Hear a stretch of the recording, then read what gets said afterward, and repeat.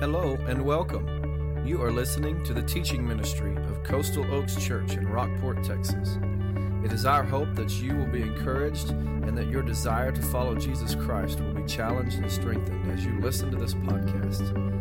For more information on location, service times, and what to expect on your next visit, go to coastaloakschurch.org. Now, grab your Bible and study along with us as you listen. How many of you checked out that chair you're sitting in this morning? You studied it before you sat down? Anybody? You want to take it apart, see where it's made? Is it made in the good old USA? Or did you just sit down? So your faith is not based on your feelings about that chair, although you may have feelings about the color of it or whatever. I mean, we are a Baptist church in our foundation, so we may have opinions about colors, but you didn't really take a moment to examine that. You just sat down, right? Assuming that chair is going to hold you up. Well, the reverse is also true. If you say you believe that old chair is going to hold you up, but you never sit down, then you're not exercising that which you say you believe in. When we look at Abram in chapter 12 of Genesis, we understand the simple point is that faith is acting and going on the fact that God is telling the truth.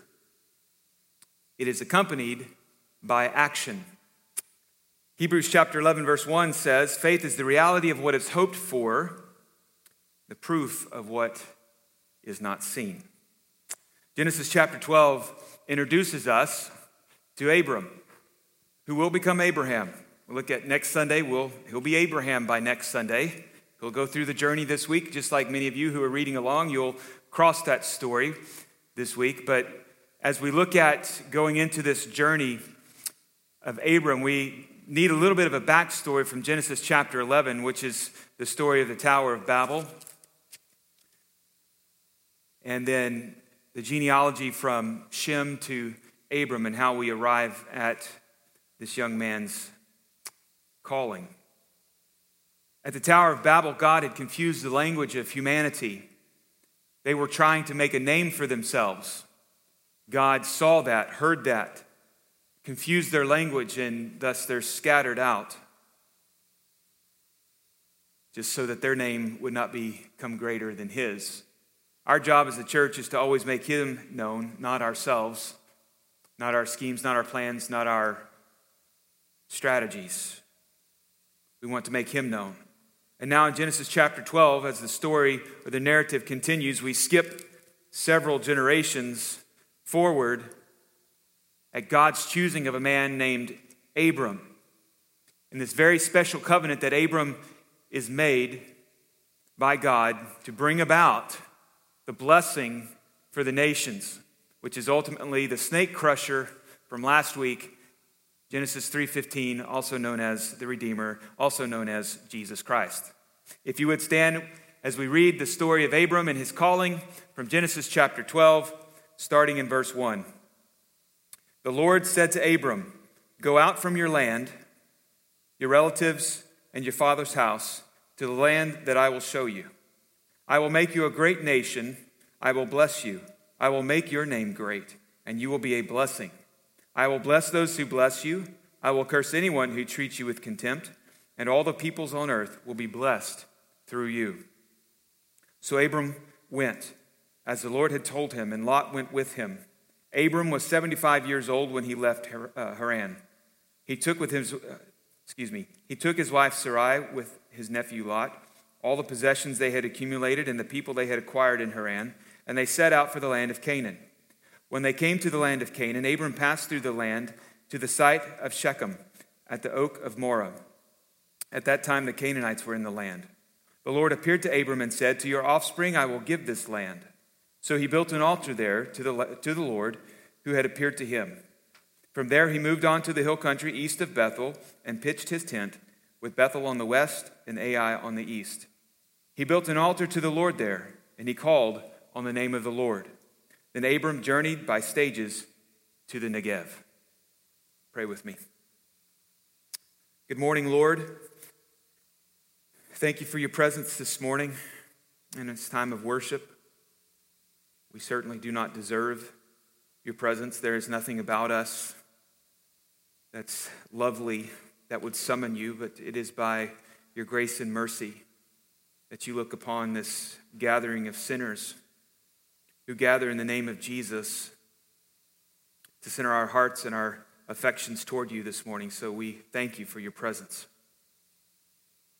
Lord, I pray that you'd help us in our times of doubt to learn from Abram a willingness to leave whatever we consider so dear in our life in order to follow your call and to be your people in a foreign land in this time that we're in.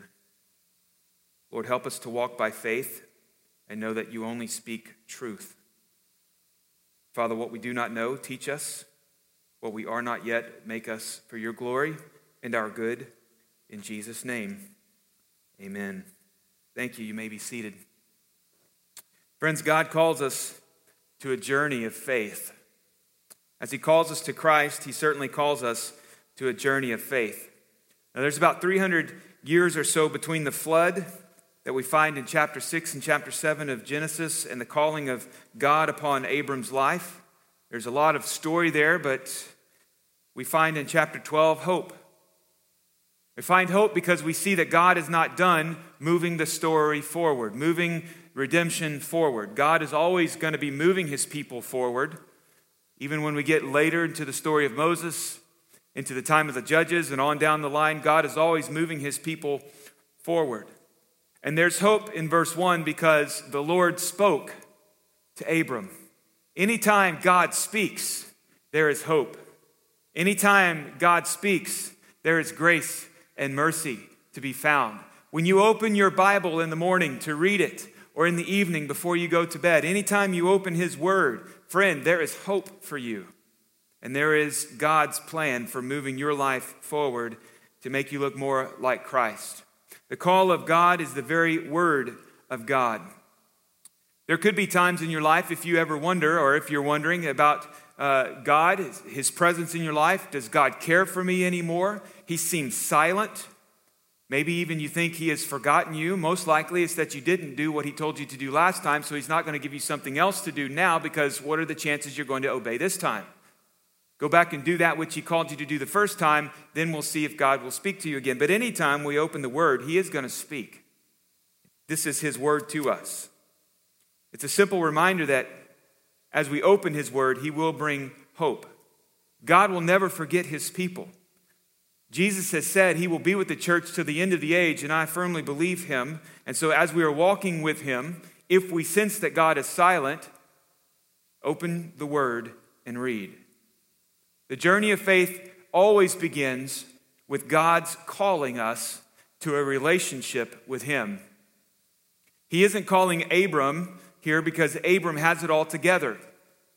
Rather, it is God's sovereign choice to call Abram at this point, and in doing so, to call him out of a very dark place. Abram is in the land of Ur, his homeland, the Chaldeans. It's not a bright, shining city on a hill, okay? It's not like Abram's the salt of the earth and where he lives is the salt of the earth. There's no 1,000 points of light, as a former president called us to as a nation. They're lost. They're pagan. They worship multiple false gods in this land. It's been said that the religious landscape of Ur was as sophisticated and pagan and claustrophobic as anything that the Egyptians would have known, which we'll get to when we get to the book of Exodus. Anything that the Babylonians would have seen and experienced. That's the time of Daniel, Shadrach, Meshach, and Abednego, and so many other points in time and history of Israel. This place that Abraham is, it's a desolate and it's barren of the knowledge of God. There's nothing there for Abram. And at this point in the story, there's no hope anywhere, really, except in God's calling and choosing of Abram to go to a land that he will show. So there's no light on the horizon. There's no prophet preparing the way in the wilderness like John the Baptist. There's no blessing of any kind of anything of the future except that which was spoken at Genesis chapter 3, verse 15 to Adam and Eve. that there is this snake crusher, there is this Redeemer coming. But in this point, we're on down the line in the history of creation and mankind. And then God spoke. He spoke into the darkness. He spoke into that around Abram's life. He spoke into the paganism, the false gods. He spoke into that situation that Abram was. And he says, go out from your land, your relatives, and your father's house. Leave everything you know to a place I'm going to show you. A call to leave everything that he knew, everything that he held dear. Go out from your land, your homeland. Leave your family. Leave your home to a place that I'm going to show you. Leave behind your culture. Leave behind your language. Leave behind your close family, your support system, your relatives. Gather your belongings because you won't be coming back to this house. Abram, I'm calling you to leave it all and go with me to a place that I'm going to show you. Now, did Abram have any question as to where he was going? Well, we're not giving that.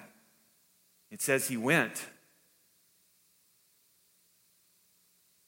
God didn't forget to tell him.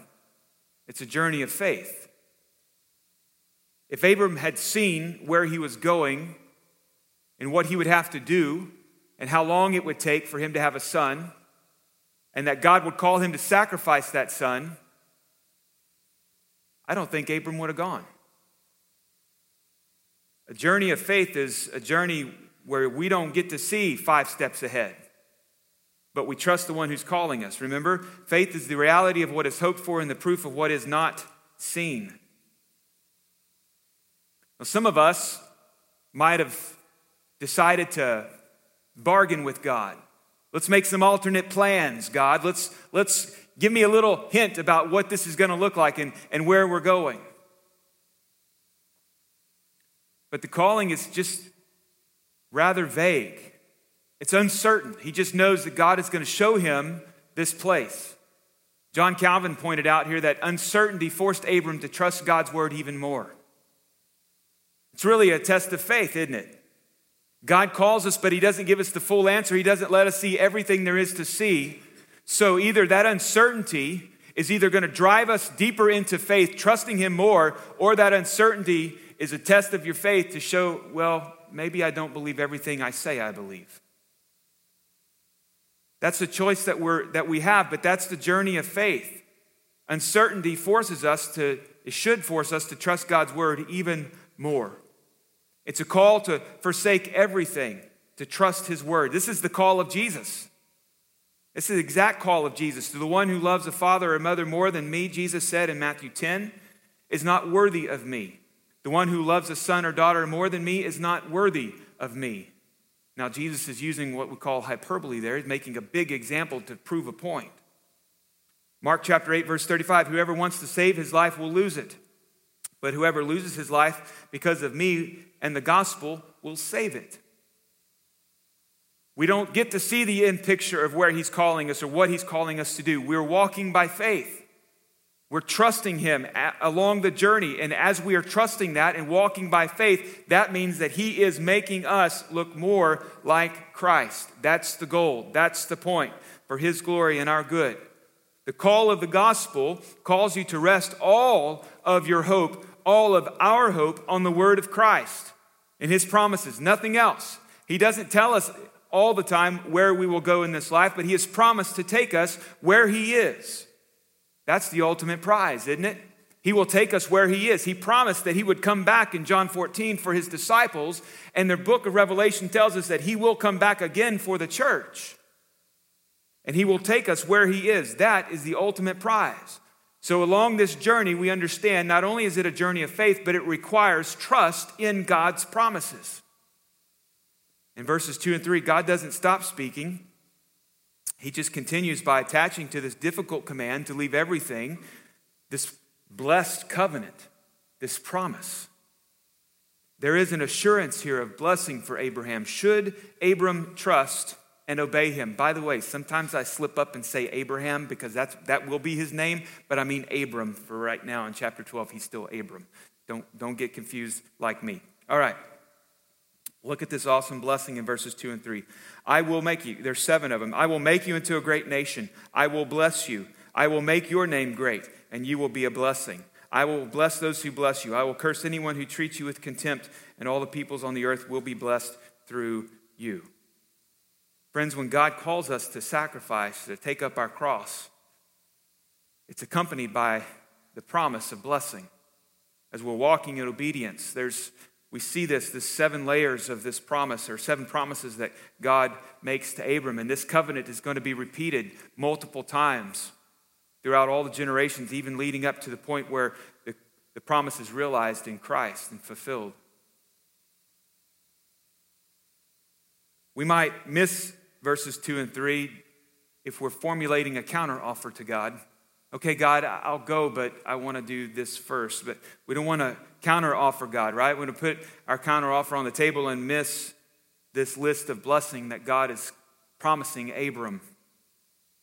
We're busy making our list of pros and cons. Will I follow? Will I not? What are the pros of following God by faith? What are the cons of not following? We kind of just go about making our counteroffer and totally miss the blessing that God had here. And so I want to hear what the book of James tells us. My dear brothers and sisters, understand this. Everyone should be quick to listen and slow to speak, especially when you open the Word of God. Be quick to listen to the Lord. There are times, especially now, when we need to relax just a little bit and turn off the noise of the world and listen to the Word of God. Open up the Word of God. Not what your devotional is saying to you or someone else's thoughts, but open up the Word of God and read it. Dig in and find what God has for you in His Word. A.W. Tozer called this a daily discipline to quiet the heart. Turn off the noise of the world and just listen to the Word of God. Everything He has to say is right and true and just and noble and holy and pure. And I could go on and on and on with my descriptions. When the heart is quiet before the Lord, you can and will know that He is God. His Word promised that. Stop fighting, He said, and know that I am God. Exalted among the nations, exalted on the earth. The New American Standard translated that as cease striving. Stop fighting. Be still and know that I am God. Tozer also pointed out that what God calls us to and has for us is not based on who we are, but rather who He is. This call upon Abram's life, the promises of being a blessing, becoming a great nation, those things are not because of who Abram is, but rather because who God is. And that God had a plan to make His name known to the nations, to bless the people with the Redeemer. These covenant promises that God made to Abram are renewed multiple times, as I've already said, to Isaac, to Jacob, on down the line. When He says, I will make you into a great nation, it's interesting there because it's not reality. At this point, it's not reality. Abram is not a great nation. He can't have children and his wife is barren. They have no one to take the inheritance. They're not a great nation. You will have a great name, and it's not. What's interesting to me about that is the people at the Tower of Babel, the builders, humanity, they were trying to build that tower to make a great name for themselves. And now in chapter 12, we see that God is turning the tables on that, and He's going to give Abram a great name. It's not because of Abram, it's because God's going to make Abram's name great. And because of Abram's name and his journey of faith, the God of Israel, Yahweh, is going to become known. People are going to hear about this God. They're going to know that He is true, that He keeps His blessings. Then He goes on into a global blessing. And I quickly just point out to you that the last piece of this promise of God here to Abram is one that we call on and trust in even still today in verses 6 and 7. All the peoples on the earth will be blessed through you. Friend, that is the promise that points us to Jesus Christ. That is the gospel and the call of Abram. This is the call, and I'll show you. In Acts chapter 3, verse 25, Peter is preaching, and he says to the crowd listening, you are the sons of the prophets and of the covenant that God made with your ancestors, saying to Abraham, that's Abraham, all the families of the earth will be blessed through your offspring. In Galatians chapter 3, verses 8 and 9, Paul's writing to the Gentiles, and he says, the scripture saw in advance that God would justify the Gentiles by faith and proclaim the gospel ahead of time to Abraham. saying, all the nations will be blessed through you. Right here is the gospel. All the peoples on earth will be blessed through you. How is that possible? Because God is going to bring forth from Abraham and his lineage the Son of God, Jesus Christ himself. That is the gospel. All the nations, not just for the Jews, but all the nations. Friends, we are here today. We call on the name of Jesus today because of this promise right here. All the nations will be blessed through you. And if you have never confessed Jesus Christ as Savior and Lord of your life and confessed your sins before Him and asked Him for forgiveness, then you can today, because of this promise, find salvation in Jesus Christ alone. Those who have faith, Paul went on to say, are blessed with Abraham who had faith. Abraham was blessed, and because of that promise and the fulfillment of that promise in Jesus, you are blessed as well. Paul went on to write in the same chapter to the churches in Galatia, the promises in verse 16, the promises were spoken to Abraham and to his seed. Here's how we know this is Jesus. Listen, he does not say and to seeds as if there's more than one, or referring to many, but referring to just one, and to your seed, who is Christ, the Messiah. What you're hearing in the New Testament is that these glorious promises to Abram are fulfilled in Jesus. And just like Abram, who believed God and trusted in God's promises, you and I are called to trust God and the promise of Jesus Christ and what He has done for us at the cross. That's the good news of the Redeemer. That's the blessing. It goes out to Abram some 4,000 years in the land of darkness called Ur of the Chaldeans. God called Abram out of darkness and into His marvelous light. Guess what? That's exactly what the New Testament calls us to when we come to Christ. He says we have come out of darkness into this marvelous light. And it is our business now to believe the promises of God and to walk by faith, to proclaim this fulfilled promise to the world. Just as Psalm 117 calls us to. Praise the Lord, all nations, glorify Him, all peoples, not just the Jews, all peoples, all nations, for His faithful love to us is great. The Lord's faithfulness endures forever. Hallelujah. But here's the catch. Faith is accompanied by obedience, because the journey of faith demands obedience. What does verse 4 say? It says, so Abram went. No, Abram sat. No, Abram went as the Lord had told him, and Lot went with him. At the ripe old age of 75, Abram didn't hang up his shepherd's staff and call it quits. He kept going. At the age of 75, he left everything he knew to follow God. He wasn't alone. He took his nephew Lot, which is going to cause some problems later, and Sarai, his wife, and several others that are his. And as awesome as these promises are that God has given him and how gracious God had been to Abram, Abram still had the choice to make. Would he go with God? Would he follow Him? Or would he just stay put? I mean, after all, he's got a good life there. His dad has built a little bit of an empire there. There's good land there. Everything they need is there. He didn't have to alter his plans. But he does. He believes this call of God. He believes the promises that God has given him, and he leaves. That's what an example, it's quite an example of what it looks like to walk with God. He heard the call of God. He heard the word of God. He trusted in the promises of God, and he left. He obeyed that calling. As you and I are called into the word of God, we hear His word, we trust His word, we obey. We obey. If we allow God's word to go beyond our ears and into our heart, I believe we will find there a stimulation in His word. The Holy Spirit that moves you to do what God is calling you to do. We drown out the noise of the world and we let His word speak to our heart. We hear God, we trust God, we obey God. So what about you? I want you to ask yourself this very simple question. Am I obeying the Lord? If you're taking notes this morning, I want you to write that down. Am I obeying the Lord? Are there any commandments I've not accomplished yet? Are there any commandments or callings that I'm ignoring? I want you to write them down. And then this final question, you ask yourself, why are they not done yet? Friends, obedience to God is birthed out of a trust in God and His Word.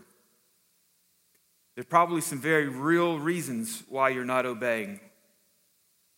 You don't care what God says.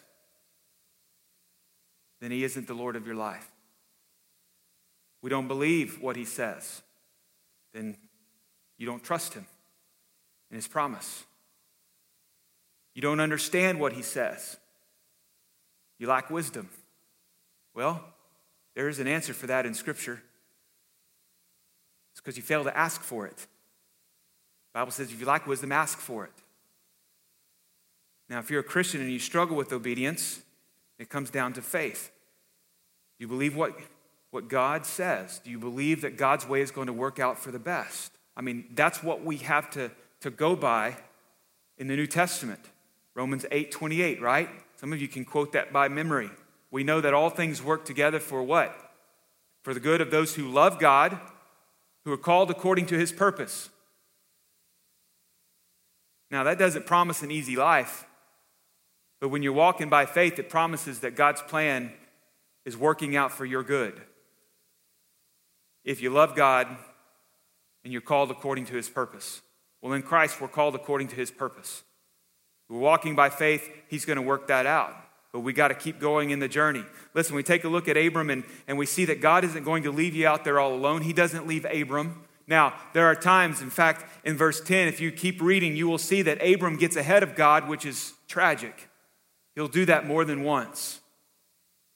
Thinking that, oh, okay, here comes a big problem. I need to get ahead of this before it becomes a problem. And he doesn't let God work it out. And then it becomes an even bigger problem because Abram got ahead of God.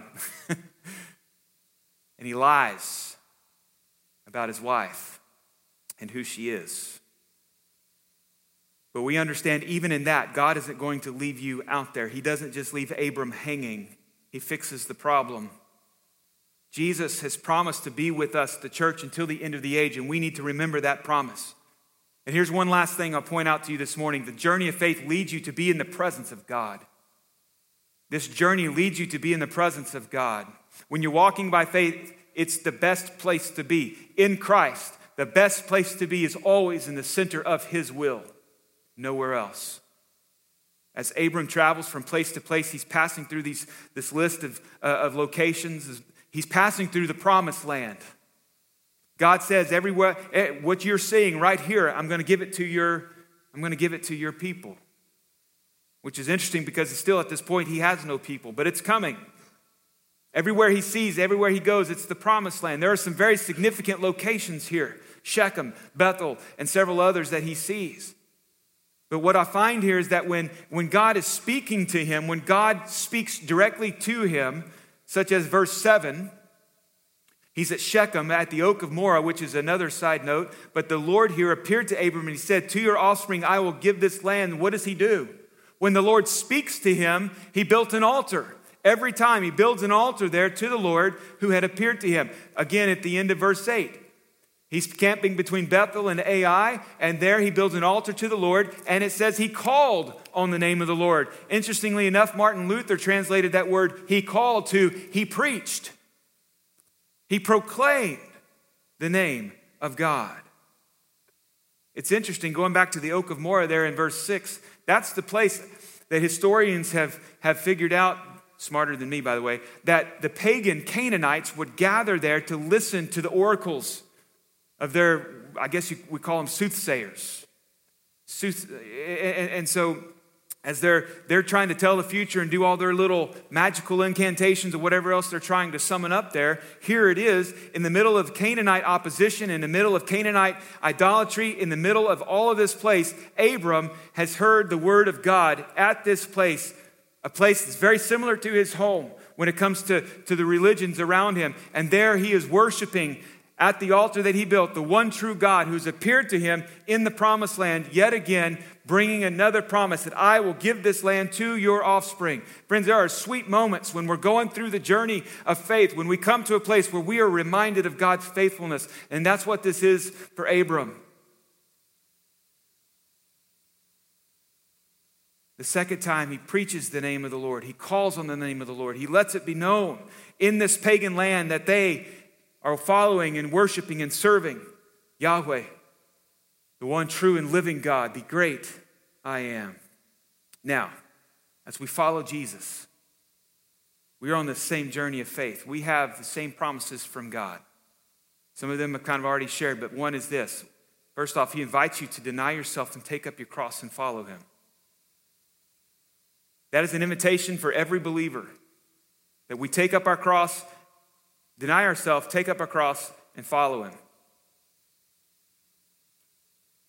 Anyone who wants to follow after me, Jesus said, let him deny himself, take up his cross, and follow me. For whoever wants to save his life will lose it, but whoever loses his life because of me will find it.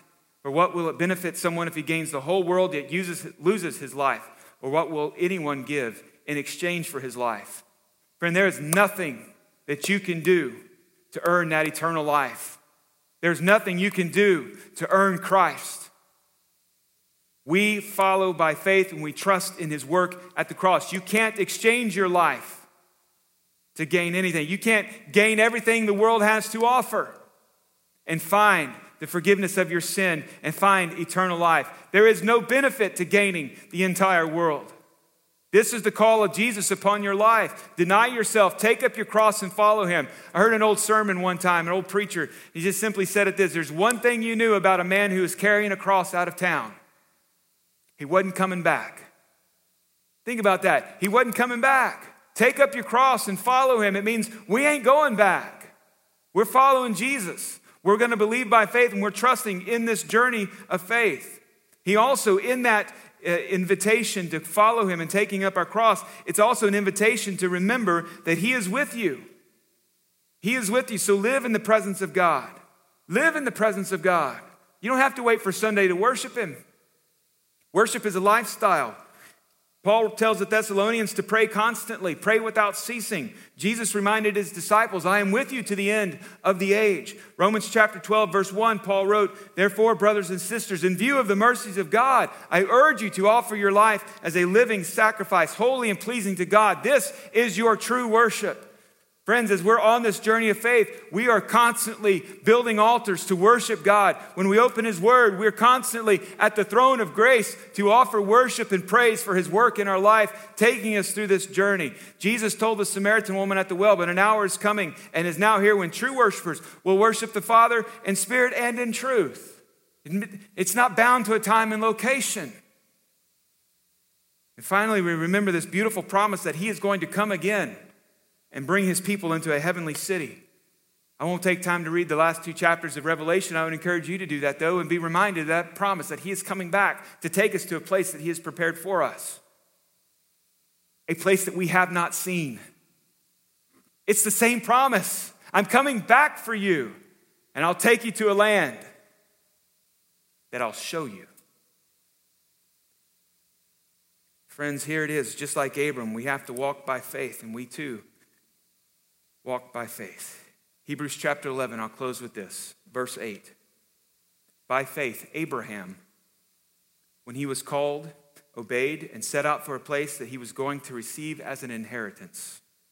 He went out even though he did not know where he was going. By faith, he stayed as a foreigner in a land of promise, living in tents, as did Isaac and Jacob, co-heirs of the same promise. For he was looking forward to the city that has foundations, whose architect and builder is God. We don't get to see all those steps ahead of us. We just walk by faith. And we're careful to not overstep God as he leads us. As long as we're following God, we're trusting in Christ, we're trusting his word, we have absolutely nothing to fear.